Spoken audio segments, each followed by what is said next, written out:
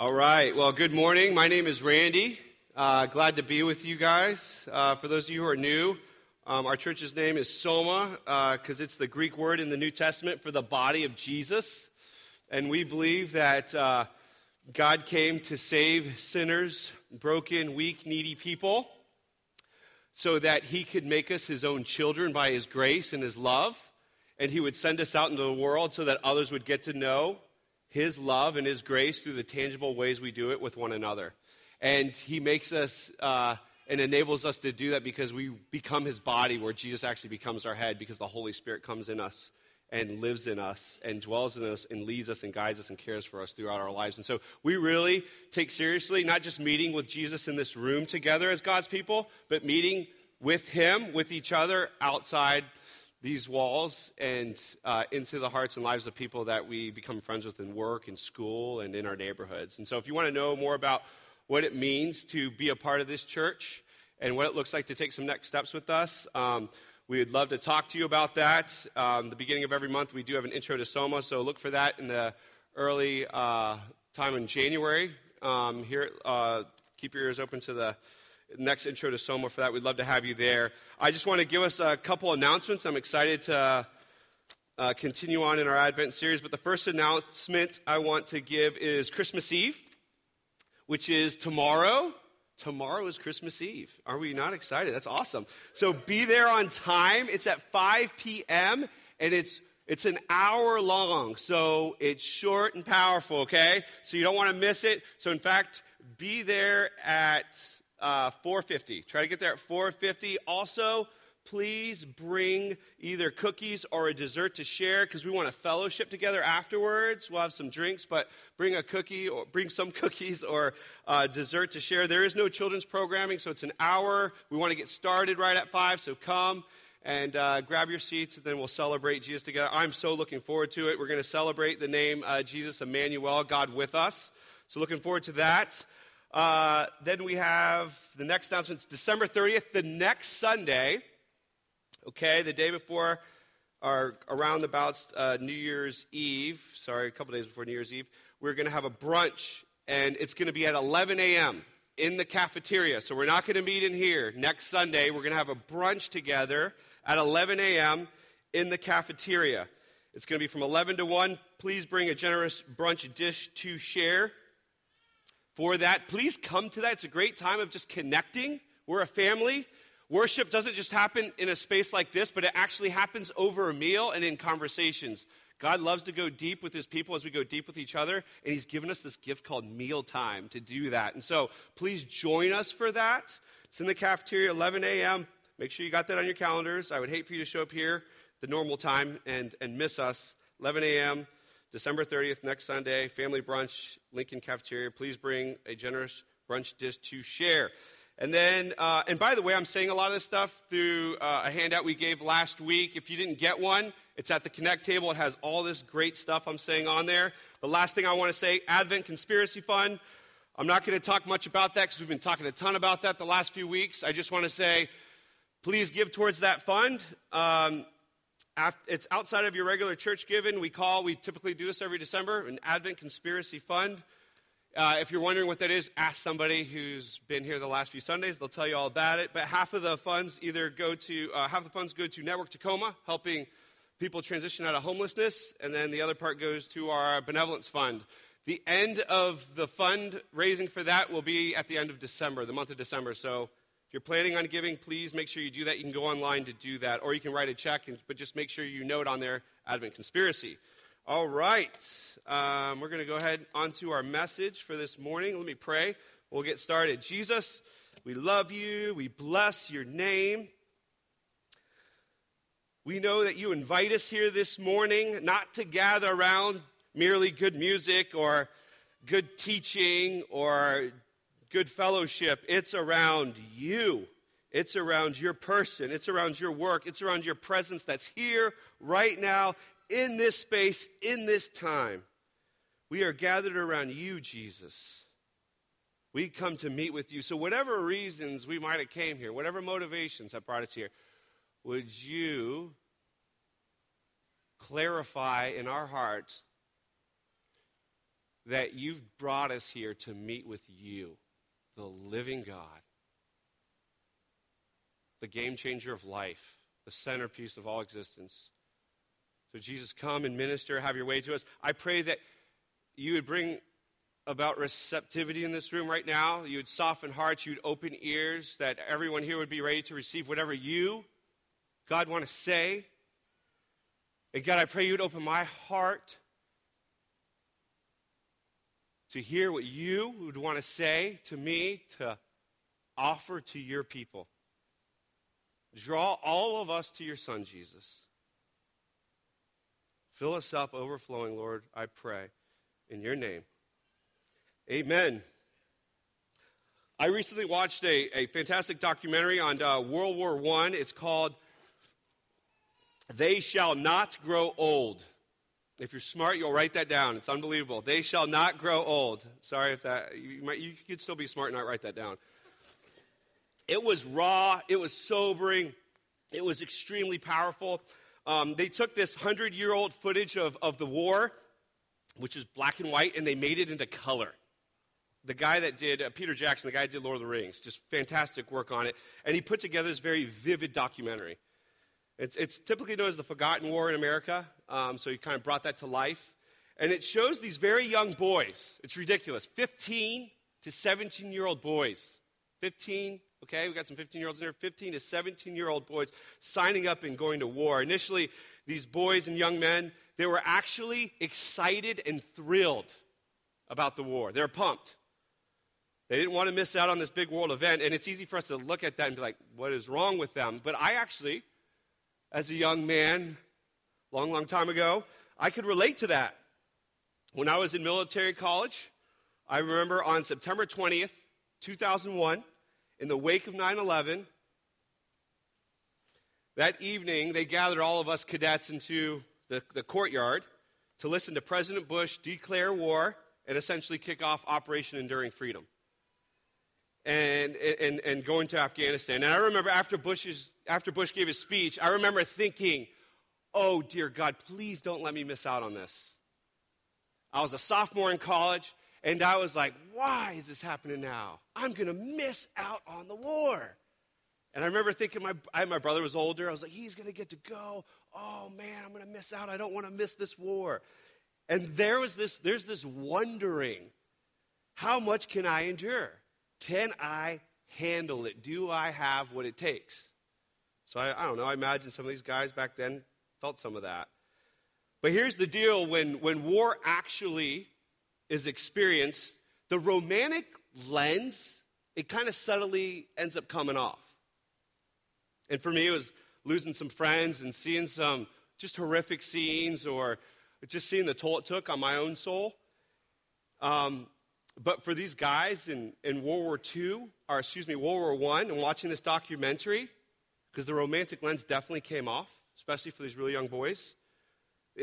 Oh man, way worse. The constant barrage of artillery fire, the horrible trench life. When it was cold, it was freezing.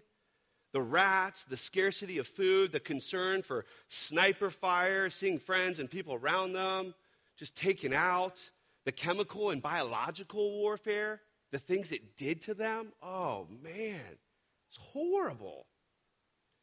And what happens when you confront the reality, you kind of just like, you're done with it. You're like, I'm ready to go home. And that's what you start seeing in this documentary. The desire to fight, it goes away. Their main concern is like, I just hope I get home alive. And I just want to get the heck out of the pain and suffering.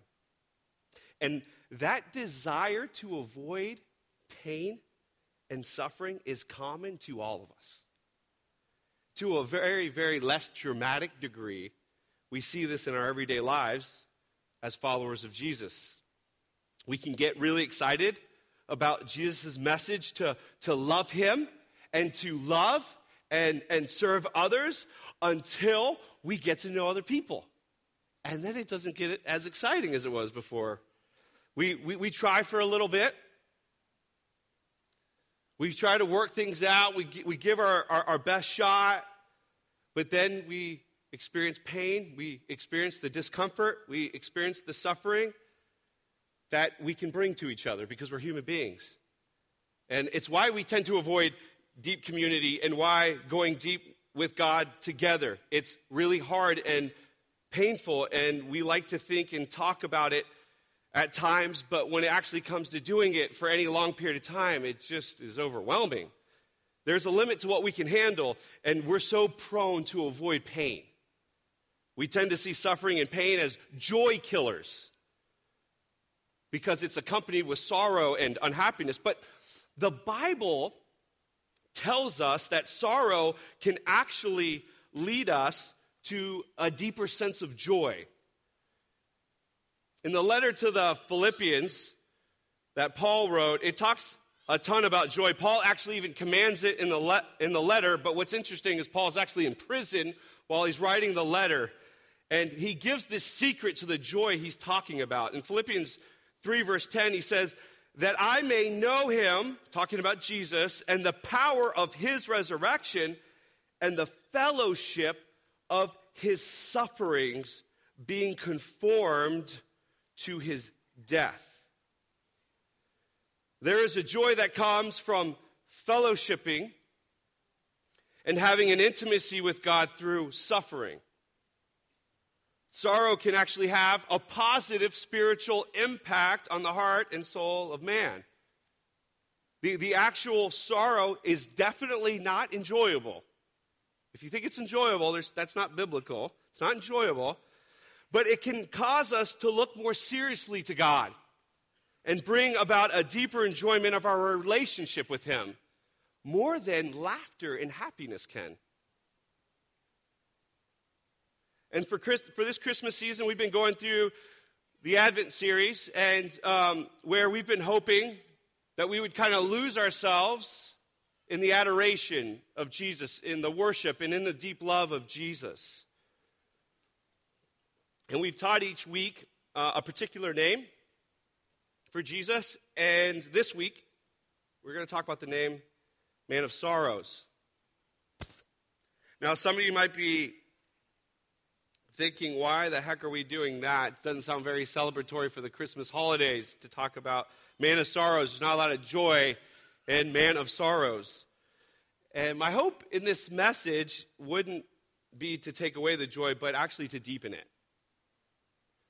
We need to take a serious look at the sorrow and suffering of the Christmas story to deeply rejoice in truly the good news of it.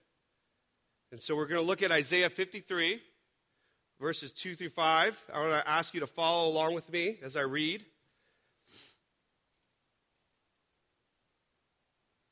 For he grew up, this is a prophecy about the coming one, the Messiah, which we know as Jesus. For he grew up before him like a young plant and like a root out of dry ground. He had no form or majesty that we should look at him, and no beauty that we should desire him. He was despised and rejected by men, a man of sorrows and acquainted with grief. And as one from whom men hid their faces, he was despised, and we esteemed him not. Surely he has borne our griefs and carried our sorrows, yet we esteemed him stricken, smitten by God, and afflicted. But he was pierced for our transgressions. He was crushed for our iniquities. Upon him was the chastisement that brought us peace, and with his wounds we are healed. Over the years, it's easy for me to think of the Christmas story and Jesus' birth as mainly a warm, wonderful, sweet, and comfortable time. And I think we could see this idea in art, different art and pictures that we're accustomed to seeing. In fact, I got some that I want to share with you guys.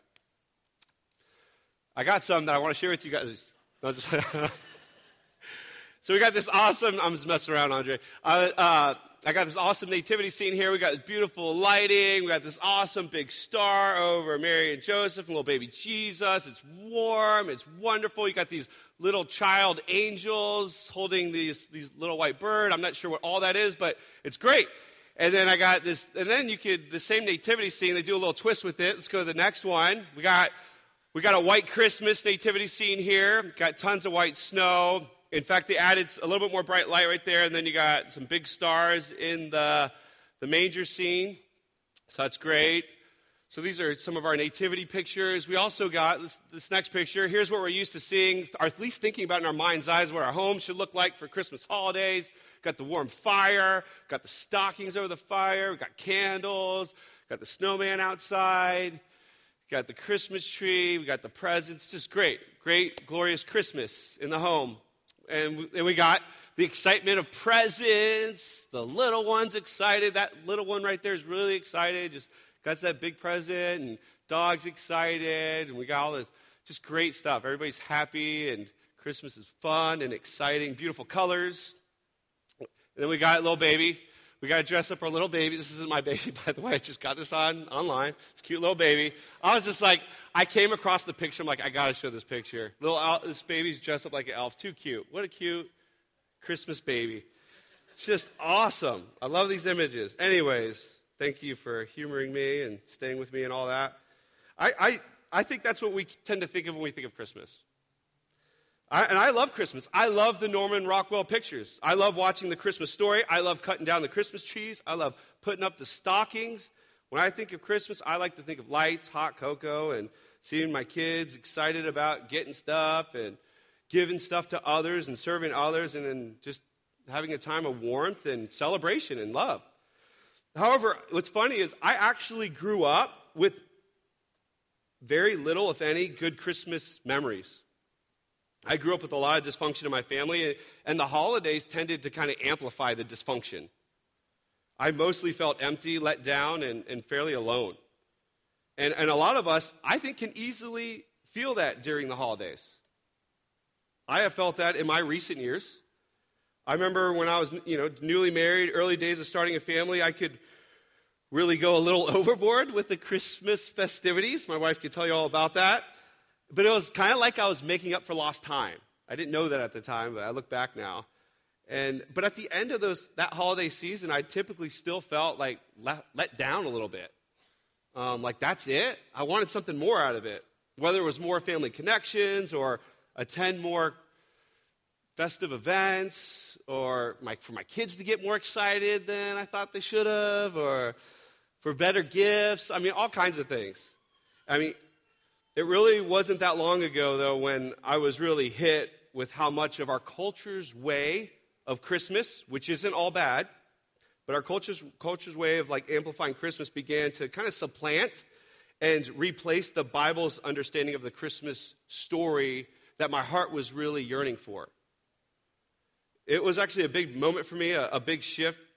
Honestly, has been happening since then over the years. Each year, there's a deepening of the enjoyment of Christmas. And I think it's around getting a deeper grasp of the more sobering side of the Christmas story. The suffering and pain and sorrow of Jesus' birth that has brought a deeper joy and celebration of Christmas. The kind of joy, honestly, that transcends how well things are going in my life, whether at work or how well relationships are going or how well the actual Christmas event goes. And I think it could be easy to forget what the birth of Jesus was like and what kind of world that Jesus actually entered into. One source I read said this. I read a bunch of them, but this one I really liked, and I just want to read this. The world of Mary and Joseph was a difficult and dangerous place, one whose harsh conditions were not fully chronicled in the gospel accounts. They assumed the reader would know what it was like. Today, we have no idea how difficult it was. A newly betrothed couple, Joseph and Mary, is forced to register for a census in a town far away. They had to travel 90 miles to the city of Bethlehem. It was a fairly grueling trip. In antiquity, the most we find people traveling is 20 miles a day, and this trip was very much uphill and downhill. Joseph and Mary likely would have traveled only 10 miles a day because of Mary's impending delivery. And the trip through the Judean desert would have taken place during the winter when it's in the 30s during the day and rains like heck. That's what the article said. It's nasty, miserable, and at night it would be freezing. It's crazy, freezing. I didn't know this stuff. And the unpaved, hilly trails and harsh weather were not the only hazards Joseph and Mary would have faced on their journey south. One of the most terrifying dangers in ancient Palestine was the heavily forested valley of the Jordan River. Lions and bears lived in the woods.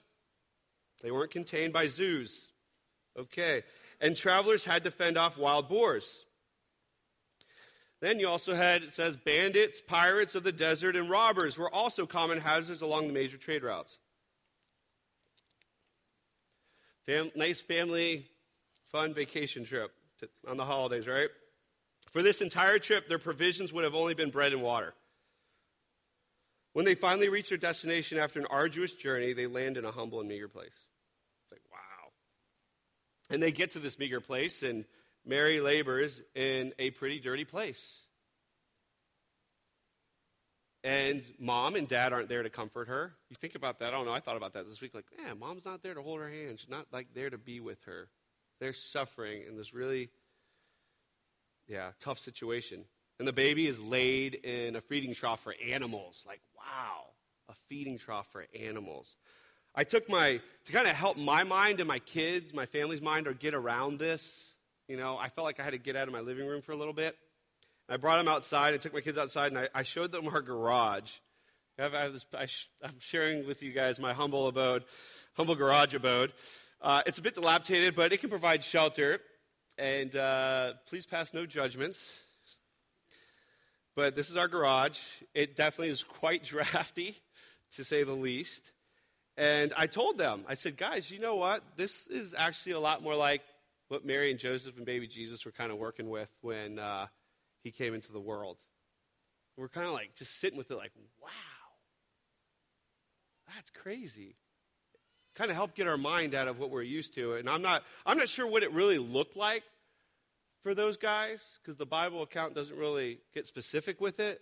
But I think my garage is a closer comparison than inside my house by a fire and comfy couches.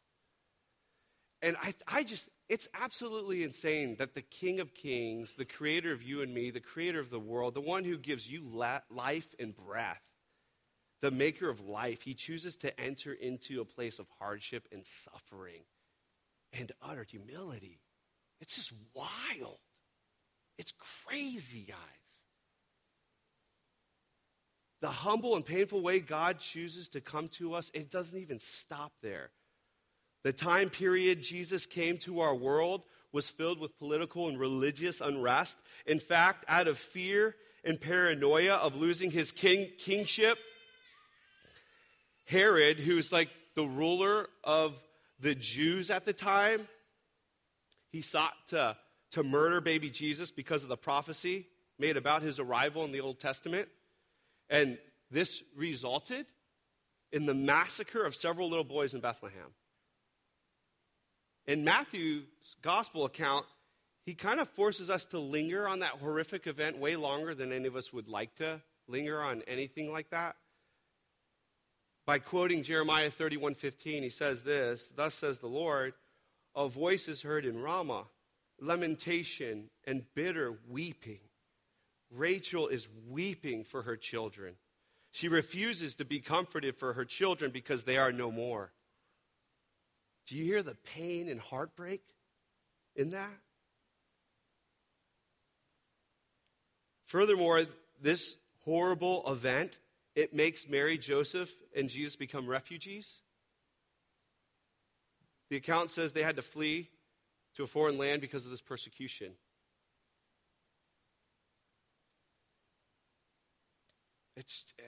The pain and sorrow and suffering is so intense around the birth of Jesus. Wow. Have you ever sat with that? It is so important we connect with the true Christmas story. So important. There's been a movie that actually has helped Lisa and I do that the last couple of years. I don't know if any of you have any of you heard the movie, The Nativity Story? Any of you guys heard that movie before? Raise your hands if you heard it. Yeah, still a lot of people haven't. Okay. I didn't hear about it until a few years ago. Though it's not 100% historically accurate according to the scripture, though it mostly is, it has been amazing for Lisa and I to watch every year, because it really kind of takes us out of our little cultural context and brings us a little bit closer to the Palestinian one. It's so amazing, so helpful. It really takes you back in time. It's a great movie. Honestly, if you haven't seen it, if you really want to serve yourself well with like a lot of rejoicing this Christmas and connecting with Jesus, watch it. Watch it today. Please do. It's amazing. Here's the deal. The manger of Jesus' birth, because it gets crazier, the manger of Jesus' birth is a clue to what he came to do and to what every day of his life would be like. It just doesn't even end at his birth story. Jesus was born to be our rescuer. Matthew 1:21 says, Jesus will bear a son, and you shall call his name Jesus, for he will save his people from their sins. And the crazy thing is, as a rescuer of broken, hurting, and sinful humanity, God chose to rescue sufferers by becoming a sufferer himself. He was born to save us, and like Isaiah 53 says, it's by carrying our griefs and our sorrows. But his glory would be hidden by most, not just at birth, but for the rest of his life. As Philippians 2 says, he's emptied himself and he took on the form of a servant.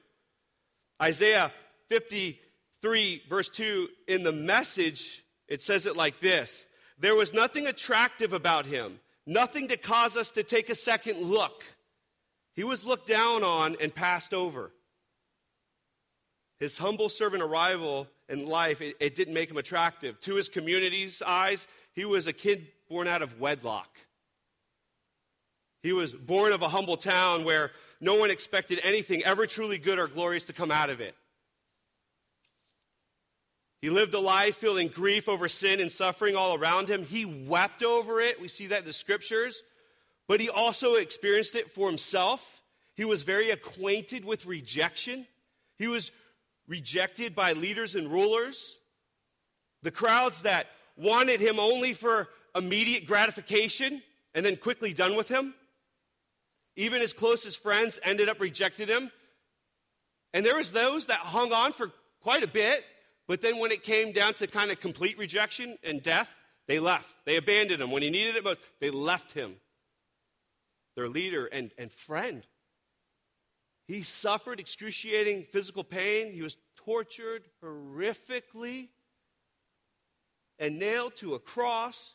He was mocked and provoked even while he was suffering on the cross. From the manger to the cross, Jesus' life was filled with pain and sorrow. Have I made us feel uncomfortable enough?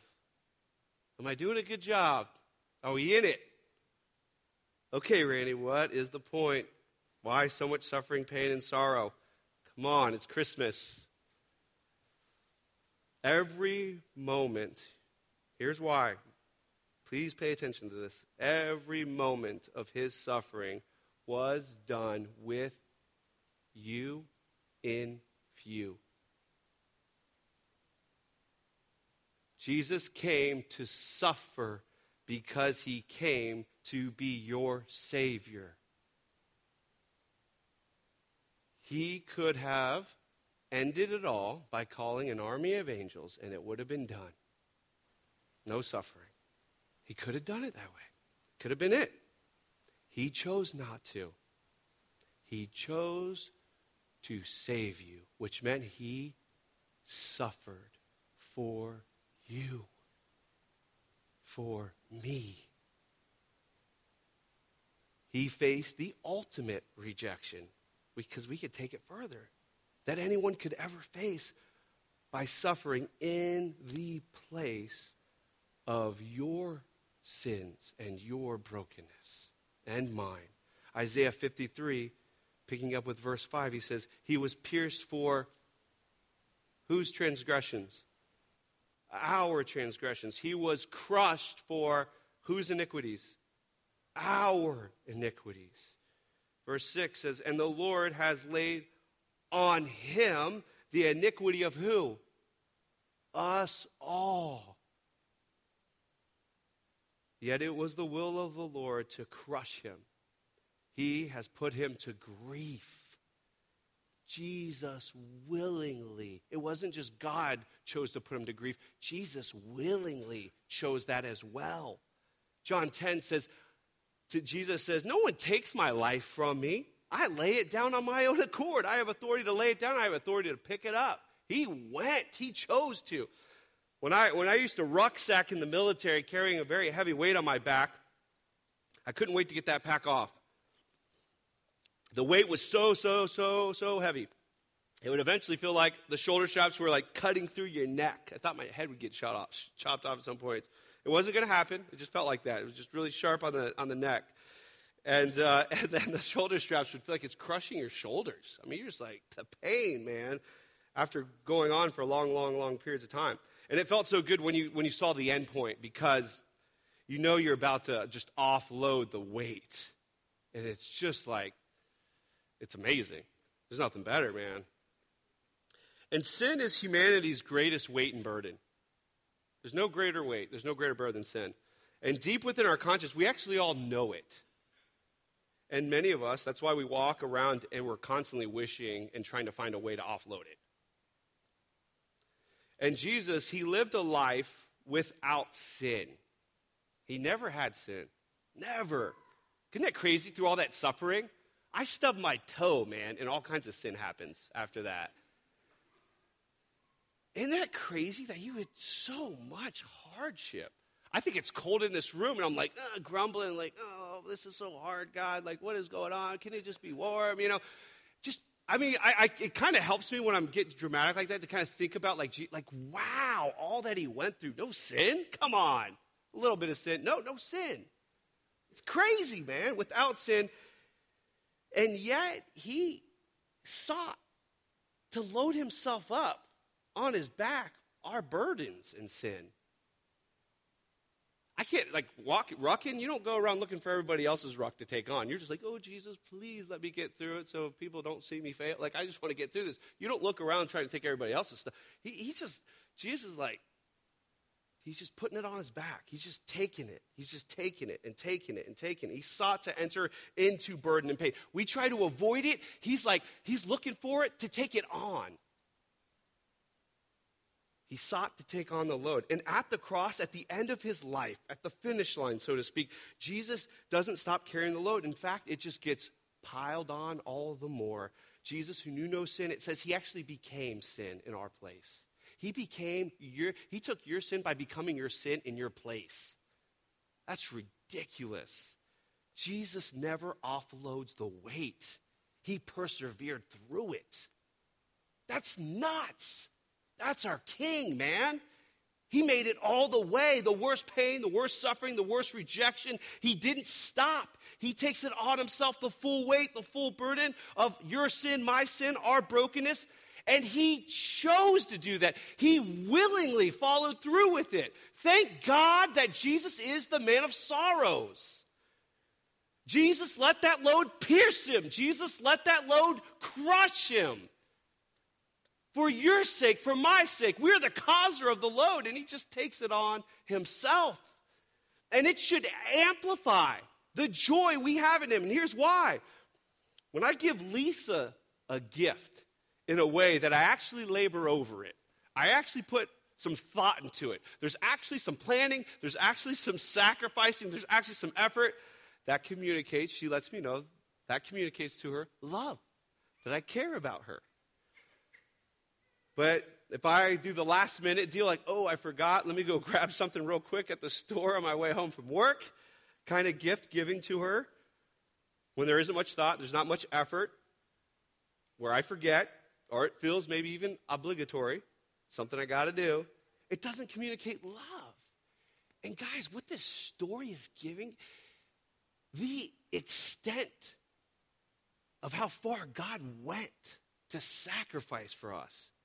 It communicates eternal and infinite love like you or me have never known or ever will apart from Christ. It's amazing.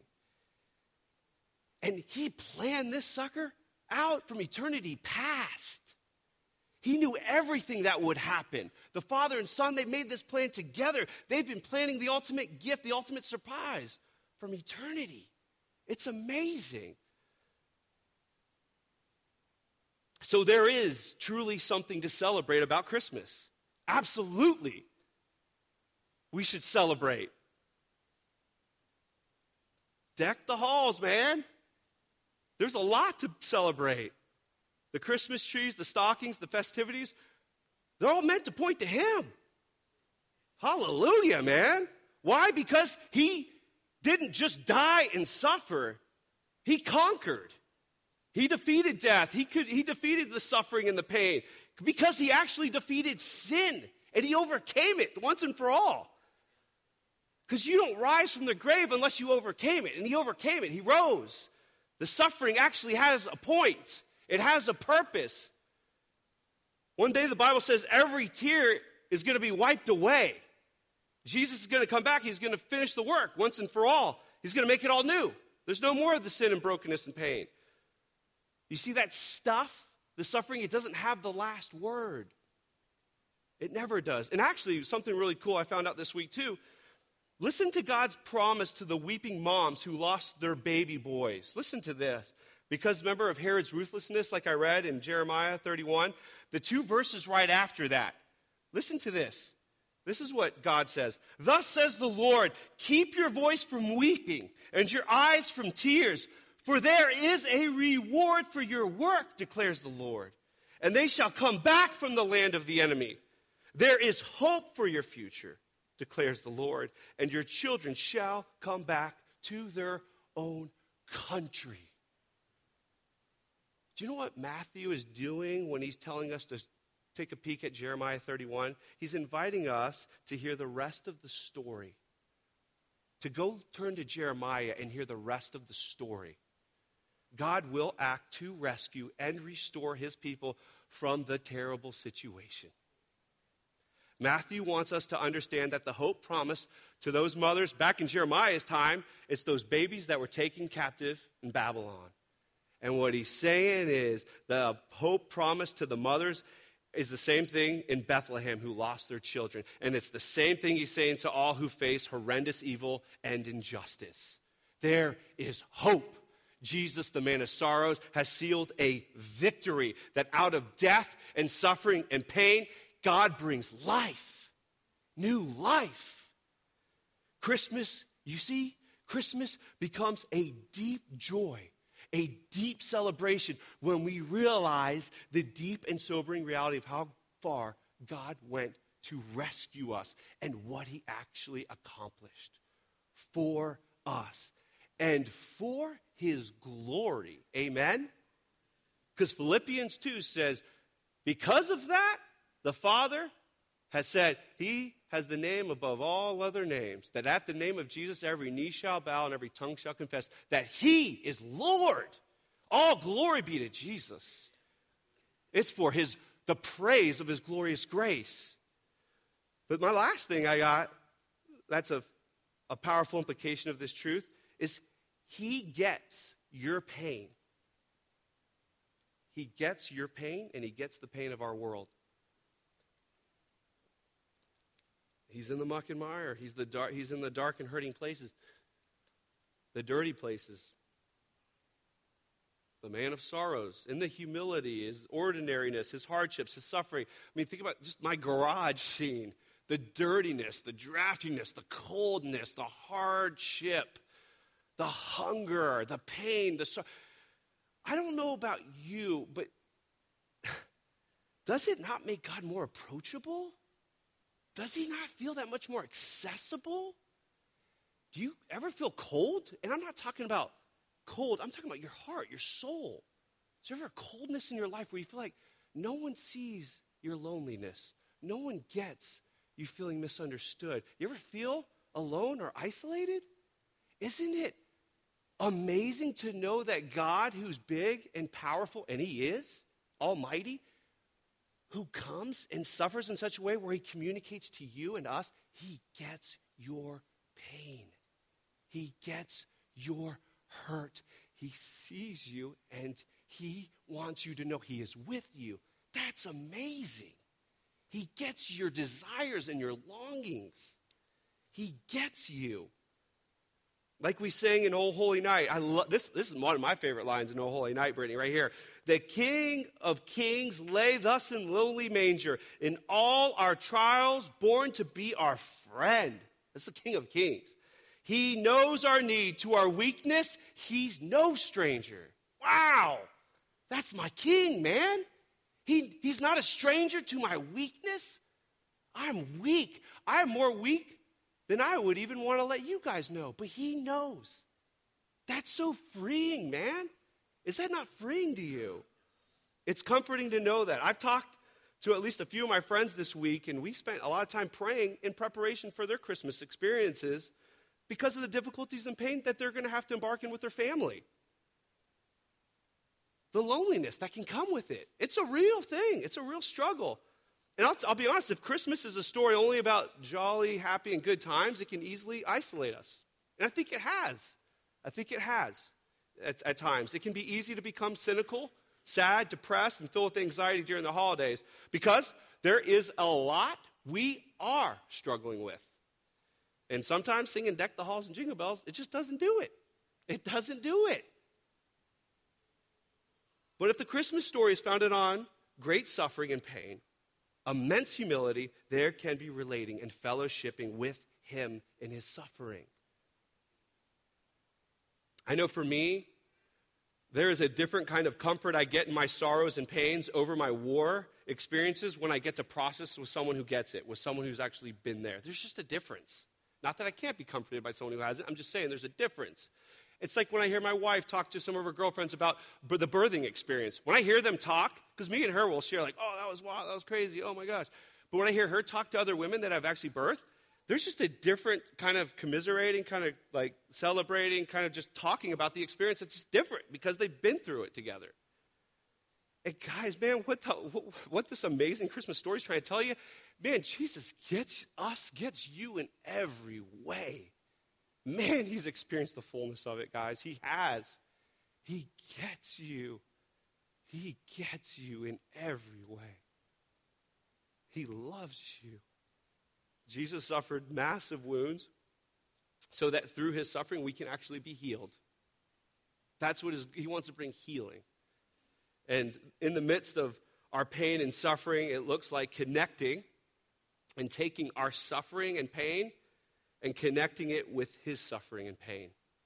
I don't know if you've ever done that.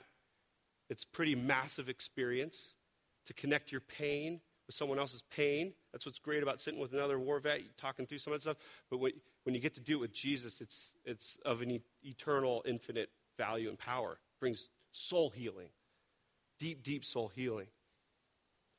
And it's letting his presence comfort you. 2 Corinthians 1:5, as we end our time here, it says this, for just as the sufferings of Christ are ours in abundance, so also our comfort is abundant through Christ. Wow.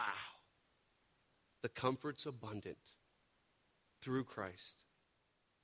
Family, if Jesus would go to the extremes that he did to take away our sins and rescue us from sin, we can take heart. He's going to care for us in every kind of way. He's going to take care of you. He's going to bring comfort. He wants to bring peace. He has everything in him that you need and that you're looking for. And I'm even talking about today, right now. Sin is far worse than anything we could ever face. He took care of it. He'll take care of you. Will you let him? Will you receive him? Will you receive this good news Christmas story that comes from a lot of pain and brokenness that Jesus took on himself for you so that you would know his good news, that you would know his comfort, that even in the midst of suffering you can receive? Well, what I want to do, I want to invite Brittany and Blair to come on up. And what I want to do as they come on up is kind of prepare us to respond to God, who is here in this place with us. One of the things we like to do, especially in our gatherings, is make sure we don't merely be spectators to a message, because it's easy to do that. It's kind of here. You listen a little bit. You're like, I got some conviction, but then you walk out and you kind of forget it. God wants us to actually interact with him. We're all Any one of us can be God's people. It's just a simple willingness saying, okay, God, what do you want to say to me? And so I don't want to get in the way of that. So what I want to do is I'm going to invite you guys to interact with God with whatever he might be stirring up in your hearts. And what we're going to do is invite you guys to respond in one of two ways. Either come to the communion table to grab the elements and then go back to your seats, or there's going to be people out on the sides here that are willing to pray with you and pray for you or pray with you. And so you can go do one of those two things. And in a moment, I'll have us all stand up, and Brittany's going to lead us in a song called Man of Sorrows. And I'm going to give you time to meditate on which one God's calling you to do. And she'll release you to do one of those two things. So I'm just setting up our time here. But for the prayer thing, what I want to say for you guys is this. Some of you guys, you got some burdens that you're carrying right now. And you would it would be a very freeing thing to go to someone and just have them pray with you, listen to you a little bit, and then pray with you so that you can see Jesus come in and kind of comfort you or be a burden lifter right now. It's something you're facing. I want to, please go get prayer if that's you. Or you might be here and you're wrestling just with a few things, maybe a few big decisions in your life. Go get prayer. Let someone process that with someone. Let them pray with you. You might be here and you got like certain back pains, or maybe you got a neck pain, or you're just not feeling good. You got headaches, or you're just kind of feeling sickly, and you feel weak physically. I want to invite you, go get prayer. What if God has you here just to be with someone and feel some of his love through someone just putting their hand on your back and praying for you? But maybe you're just struggling with some family member, and you're like, oh, man, I got to see them tomorrow. Help me, Jesus. Well, go get prayer. You can say, hey, I want to go ask someone to help me pray just to give me endurance and love for these people, to have grace for them. Guys, we need Jesus' help for that. You ain't going to manufacture that kind of love on your own. Those pains run deep. But God's love runs deeper, and you need that. So you might need to get prayer for that. Any one of those things. So I want to invite us to stand up right now. Oh, and I do need to set up the table, which I'm going to do right now. The communion table, this was written, 1 Corinthians 11. For I received from the Lord what I delivered to you, that the Lord Jesus, on the night when he was betrayed, took bread, and when he had given thanks, he broke it. And he said, this is my body, which is for you. Do this in remembrance of me. In the same way also, he took the cup after supper, saying, this cup is the new covenant in my blood.